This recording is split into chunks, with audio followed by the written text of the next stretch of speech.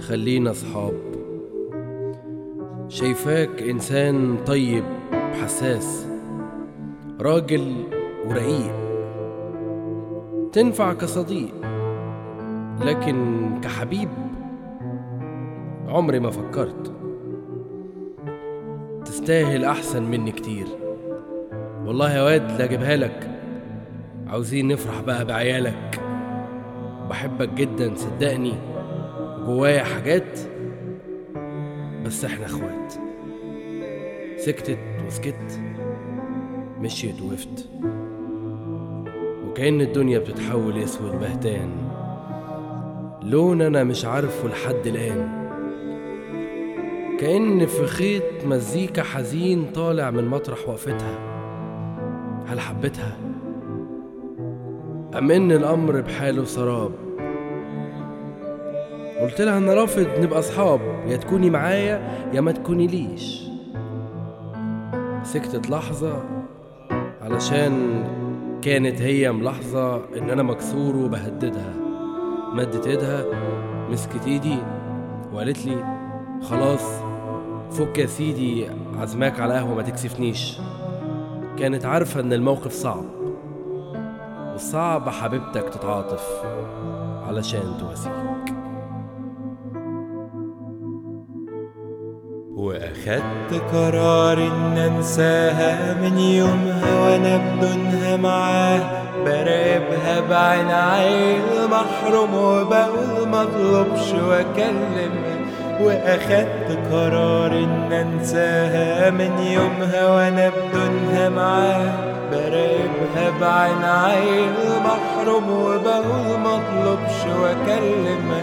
وبفكر هي بتعرف من ضحكة المين، أصبحنا لا ننفع متصاحبين ولا عدنا صحاب، وبقينا برغم اللي ما بينا اتنين أغراب.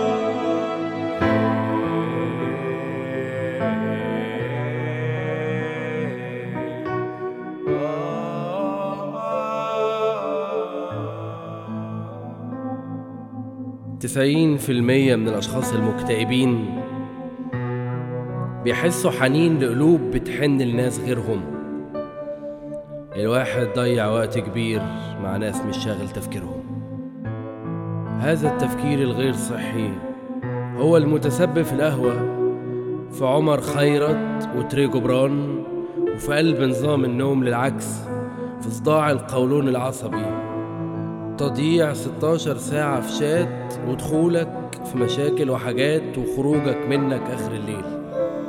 هتروح لطبيب يبص عليك وهيكتب لك أدوية للنوم ومهدئ ويسيبك تمشي، وهتفضل برضو ما بتنامش، وهيفضل جسمك عندك.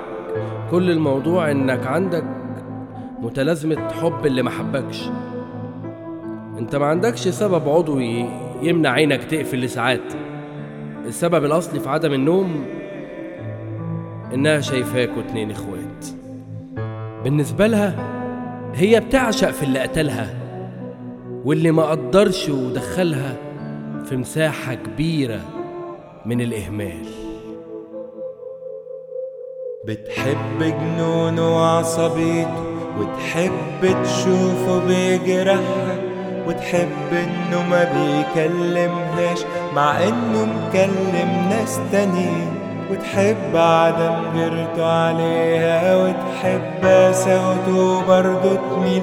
بالنسبة لها عمرك ما تبقى اللي في بالها. افهم يا حزين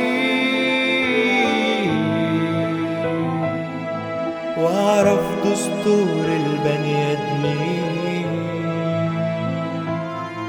عمرك بيضيع والوضع وضيع، مش عارف تضحك من غيرها،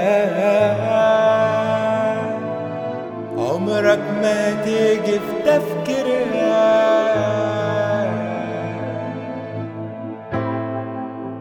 مع انك شاغل ناس تانيين حاططهم في القايمة، ياها خلينا صحاب. داين تدان ومفيش مجروح مبقاش جارح، كله بيبحث عن ألمه الخاص. وكأن الحب بدون راحة، كأن الشوق لازمه جراحة علشان ما يروحش الناس ببلاش. اعتبره مجاش.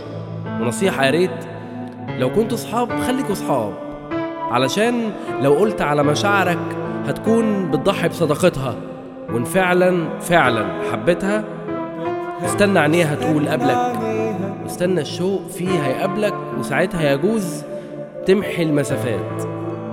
فيما عدا ذلك فانت هتسمع انا حباك بس احنا اخوات.